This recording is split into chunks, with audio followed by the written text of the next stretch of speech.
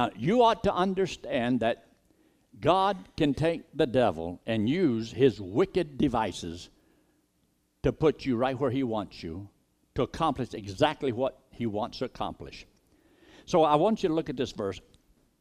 And you'll notice there in verse 11 where he says, put on the whole armor of God that you may be able to stand against the wiles of the devil. It's not like God stops the devil, but he tells you how to prepare for the devil. So God doesn't tell us what he's going to do tomorrow, and God doesn't tell us all the ways in which the devil is going to try to get us tomorrow. But we do know and understand that the devil is on our trail, and he is like a roaring lion seeking whom he may devour. So, I mean, if I'm God's child and God really loves me, God's not going to let Satan get me, is he? I mean, God's not going to let the devil ruin my life, is he? Why wouldn't God allow the devil to get the best of me? Don't he care about me? And when he talks about knowing the wiles of the devil, you don't have to know everything, but God has given to us the weapons of warfare. And if we'll do what God says do, we'll have what we need to battle tomorrow. But if God told us in advance all the details, the exact details of tomorrow's battle, we may not want to face tomorrow. It could be so discouraging, so disheartening. And God doesn't even tell us in advance some of the great blessings we're going to have tomorrow. Did you know just me receiving a couple of these letters, you know that is heartwarming to my soul? Do you think I've gotten other kinds of letters? I have. I've had some where people have just taken me to task. I mean, just whoop the daylights out of me. And I thought, why do they feel that way toward me? I don't feel that way toward them. Why don't everybody love me? I'm such a lovable guy. I don't bother anybody. All I do is try to win people to the Lord and challenge them to serve the Lord. What's the problem? And especially, God's people ought to be for me, right? Not against me. But you know, not everybody's going to be for you. You already know that in advance. You just don't know who it's going to come from and how it's going to be and what time of the day, and there's all kind of things. But God, in his wisdom, has saw fit not to reveal them. Let me just mention this to you, because it's important to know. You remember that there were times when Judas, the Bible says, he bare out of the bag what was put into the bag. What did that make him? A thief. He was like the secretary for the group. He was in charge of the finance. He was in charge of the finance committee. And so he would take out, so he was a thief. Now, the devil, I don't believe, can read your mind. But I do believe he can read the impressions upon your face. And I believe that he might be able to see and tell what kind of an attitude you have when you know the will of God and you refuse to do it. He also might be able to read your actions. You think that's possible? Do you think the devil could have saw when he was taking money out of the till and could say, now this is the guy I'm going to get. And this is the guy that I'm going to get to betray the Lord. Did you know that by him betraying the Lord so that he would be killed, fulfill the will of God? Did you know that the devil, in thinking that he finally has defeated Jesus, actually produced the victory? Because Christ came back from the dead. And Christ, even though it was ordained by God that he would die at the hands of wicked men, God has fulfilled his will in that he raised him from the dead. So Satan does not know everything. I've often wondered why it seems like throughout the scriptures, over a span of about 15 to 1600 years, with, you know, all these writers, up to 40 different writers, and all these years, prophecy was written far enough in advance that the guy who wrote it could not fulfill it. So that it could not be said, he made it happen. He said it and then he made it happen. But God would allow one man to reveal one thing, and then a couple hundred years pass, and another man reveals something, and then a couple hundred years later, another man reveals something. And I believe there's several reasons for that. One is so that the devil would not know the plan of God. Now, he might know overall that there's something going to happen, and the Messiah may be on his way, but he doesn't understand everything. He even misquoted Scripture. And if he had known that Jesus Christ was going to have to die and pay for our sins on the cross, well, he might have said, hey, well, I'm not going that route. I need to change this thing here. And maybe that's why he was trying to kill him in the Garden of Gethsemane. I don't know. But I know that the devil is not God. He does not have the ability to know everything, and he does not read thoughts. The Bible says Christ could do this, but not the devil. But he will try to interject thoughts into your mind. So he even told Satan, the Bible says that he entered into Judas and got him to betray the Son of God. Why would the Scriptures be written in such a way that even when Jesus was born, why didn't Satan know where Jesus was going to be born? Did he understand Micah chapter 5, verse 2? But thou, Bethlehem Ephratah, though thou be little among the thousands of Judea, yet out of thee shall he come forth to be ruler in Israel, who's going forth to been from old to everlasting. Did he know that? Or why couldn't he have found a way to tell Herod so that Herod could have been there in advance and have him killed? See, there's a lot that we don't know that goes on behind the scenes. But God has seen fit to word things in such a way. And even with his disciples, the Bible says, even when he told them of his crucifixion, it says, but they understood not, for these things were hidden from them.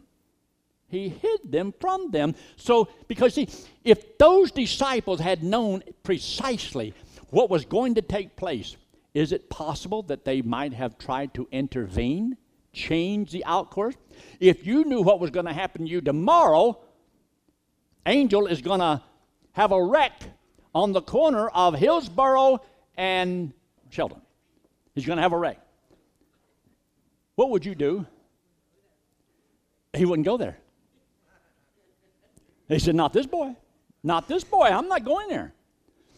So if God says this is going to happen at 2 o'clock, that tomorrow you're going to go by the bank and there's going to be a robbery and you're going to get shot and killed. Well, what would you do? You would not go by that bank because you knew what was going to happen, so you would avoid it. So you could change the outcourse of the plan of God. Maybe that's what God wanted. God, in his wisdom, knows that it's best for you and I, and this is why he wants us to trust him day by day. Because if he was to give you a written detail of tomorrow, did you know the old devil would know exactly what to do to you tomorrow? So he has to wait till tomorrow too. Isn't that wonderful?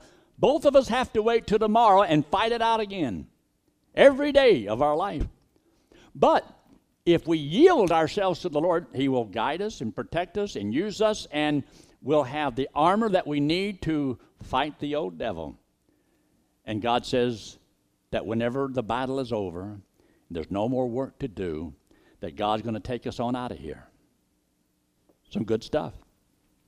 Take your Bible and turn to 1 Timothy chapter 1. 1 Timothy and chapter 1. 1 Timothy chapter 1.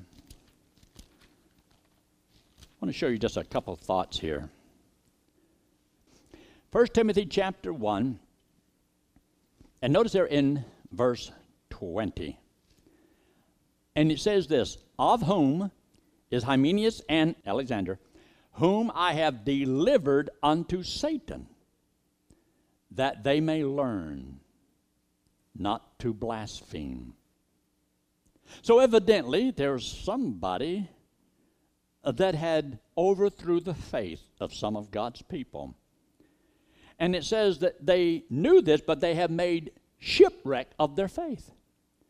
And so it makes a statement also there in chapter 2 of 2 Timothy, but we won't look at that right now, where it says that they taught things that were not true and overthrew the faith of some.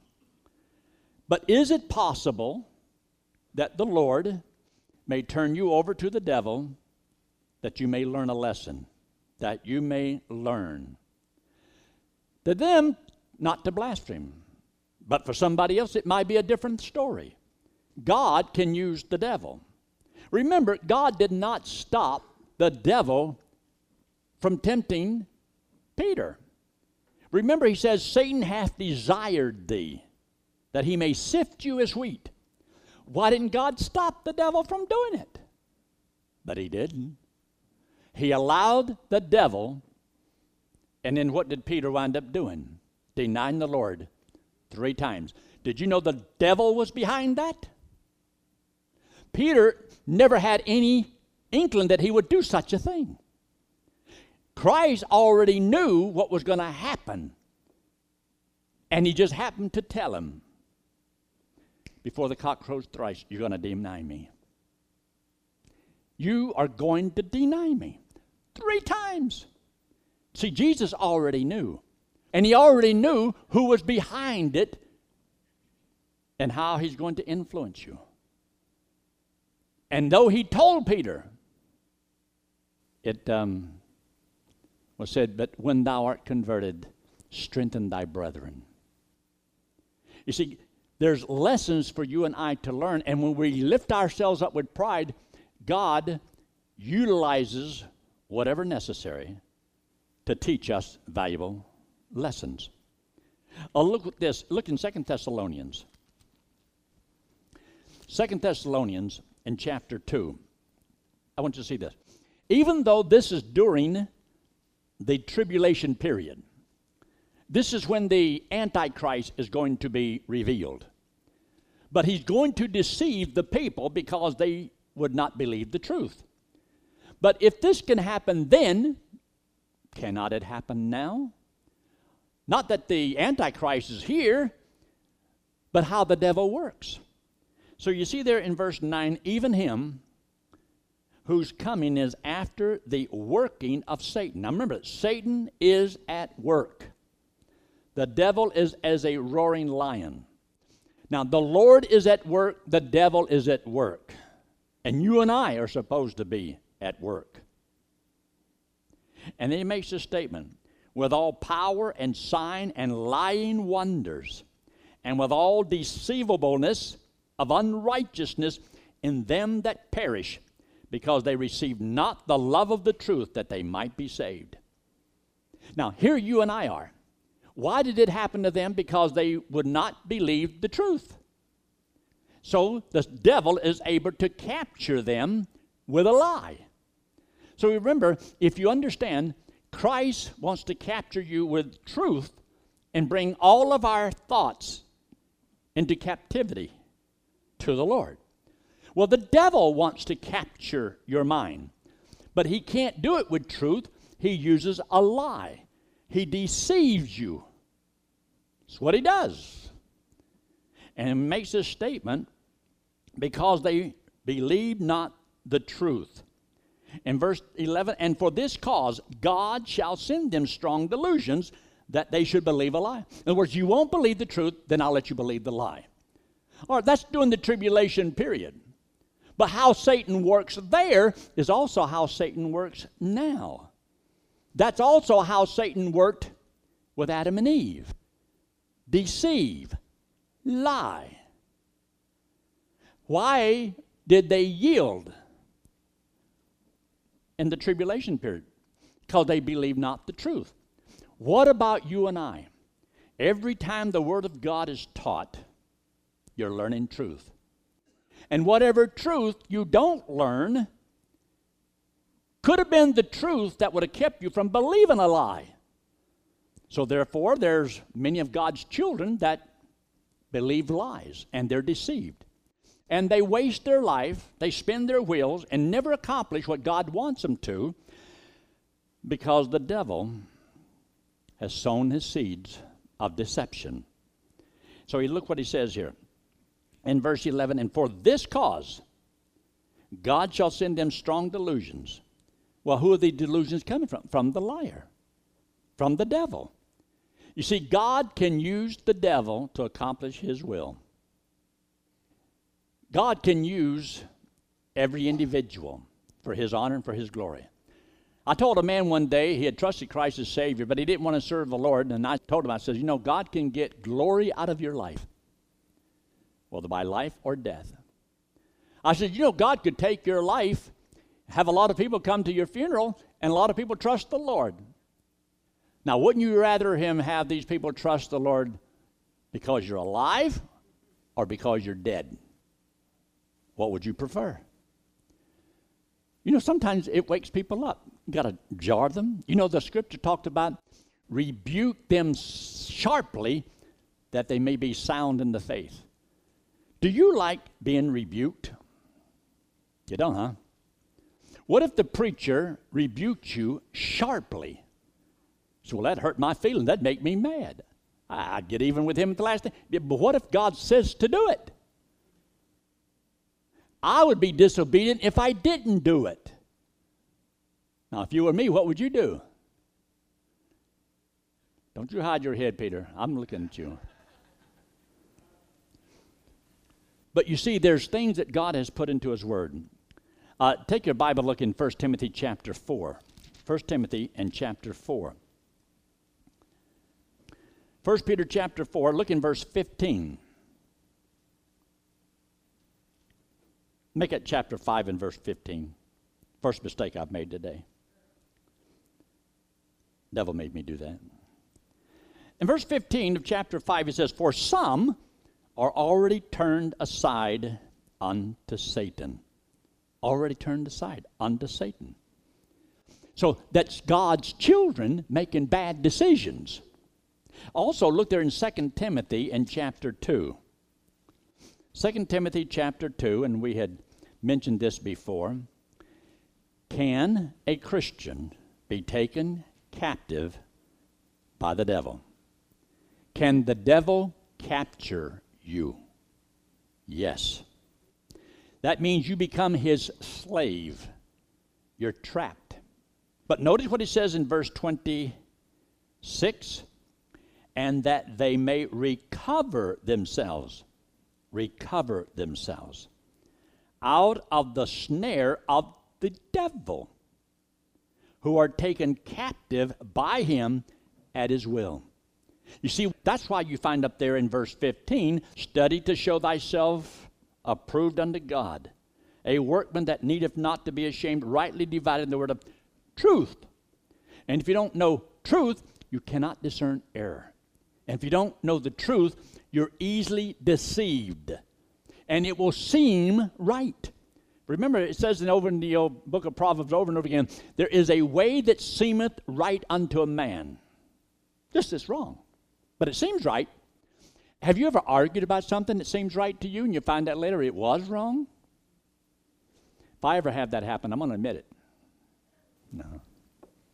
You know I'm joking, right? You know that. Yeah. But it is so important to realize that the only way to be released out of Satan's little prison is to believe the truth. Christ says, if you know the truth shall make you free. But if you don't believe the truth, you'll believe the lie. And if you believe the lie, it will capture you. It will so disappoint you and discourage you that you don't even want to face tomorrow because you feel like God has let me down and you had high expectations and they weren't met the way you thought they ought to be met.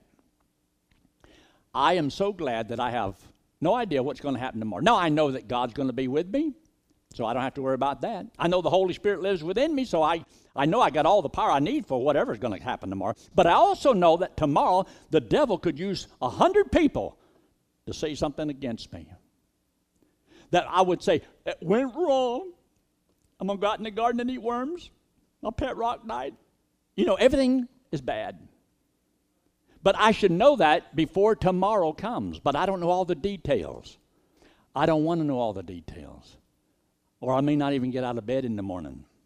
Say, safe right here. And little did I know that I stayed in bed that day, that'd be a sinkhole. Wouldn't that be a scary thought? I'm safe here.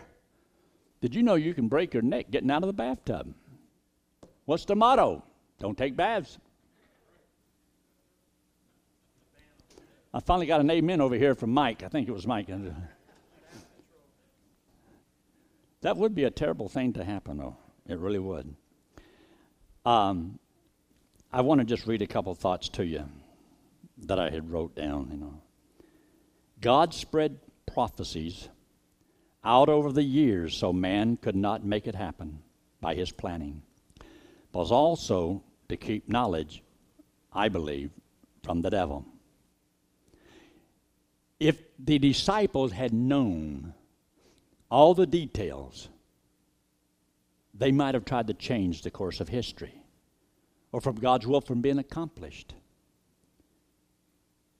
If Satan knew he could work to destroy those plans, if Satan knew it.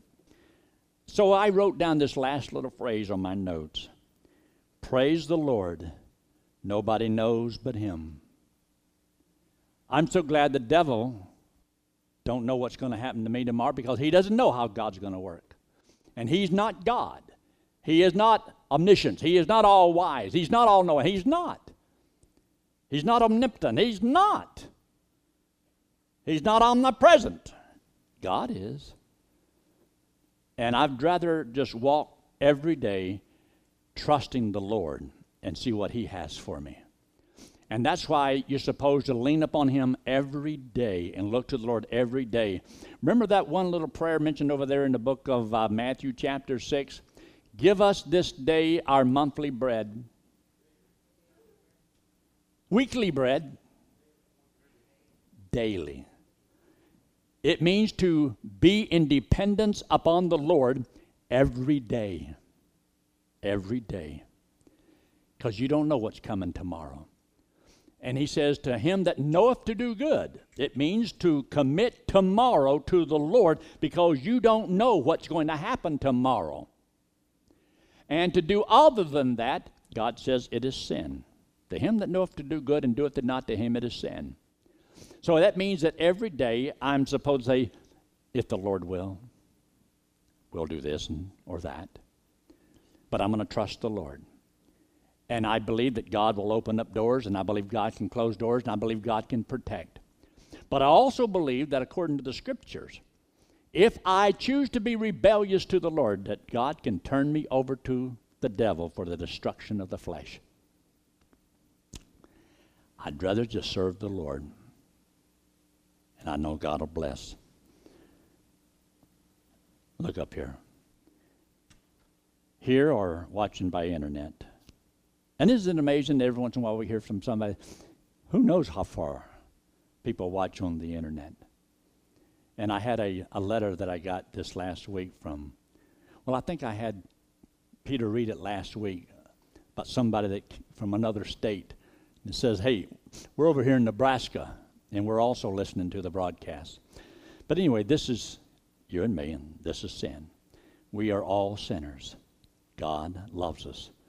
You realize how many times I repeat that? God loves us. Now, he hates our sin, but he loves us. Because a lot of people, they don't know, and they don't believe God loves them. But he does love us. But he hates what we do wrong. But the Bible says for us to pay for the wrong that we did against God is eternal separation from him in hell.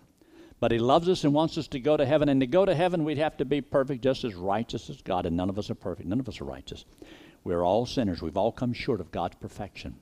So God says you can't save yourself. This hand represents Jesus Christ. He's the Lord, God in the flesh. He came into the world because he loved us. He hates our sin because it separates us from him. So Jesus Christ, who had no sin, didn't have to die. So he took all the sin of all the world, paid for it on the cross, and came back from the dead, and said that if we would believe that he did it for us, he would put the payment to our account, and we get to go to heaven on what Jesus Christ did for us. That is salvation, being saved from hell by grace. You don't deserve it. We don't deserve it. But God loves us. that much. Let's pray, shall we? Every head bowed and every eye closed and no one looking around. If you've never trusted Christ as your Savior, would you trust Him tonight? Because you don't have a clue when you're going to die. The road to hell is paved with good intentions. And you might think, well, I'll do that right before I die. What power do you have over when you're going to die, or how you're going to die, or if you'll be even in your right mind when you die? So a wise person will accept Christ as their Savior right now. It's the smartest thing you could ever do. The devil will lie to you and deceive to you and say it's not that important. You can do it later. But why not right now in the quietness of this moment, just between you and the Lord? Say something simple like this: Lord, I know I'm a sinner. And I believe Christ died on that cross, paid for my sins, and I'm going to trust Him as my only hope of going to heaven. Friend, if you'll do that, God said He would save you, give you eternal life. If you will, I'd like to pray for you. Would you slip your hand up very quickly and put it right back down? By that you mean, yes, pray for me. I will accept Christ right now as my Savior. If you will trust Him, He said He would save you from hell, give you eternal life. Our Father, we thank you so much for all that you've done for us. And we're thankful, Lord, that in your wisdom you saw fit not to reveal the future to us, except telling us that, yes, there's a heaven and yes, there's a hell. Yes, you're coming back, but you didn't even tell us when. And Father, one day we'll stand at the judgment seat of Christ and be rewarded for the things that we've done, but you didn't tell us how long we were going to live. Father, there's some things in your wisdom you've seen fit to keep from us. But you said in your word, the secret things belongeth unto you. Help us to learn to walk with you and to trust you. And Father, we don't know what tomorrow may bring forth, but we know that you are in charge, and we trust you. We lean upon you. And Father, help each one of us here to humble ourselves under your mighty hand, trusting that in due time you'll raise us up according to your will. In Christ's name we pray. Amen.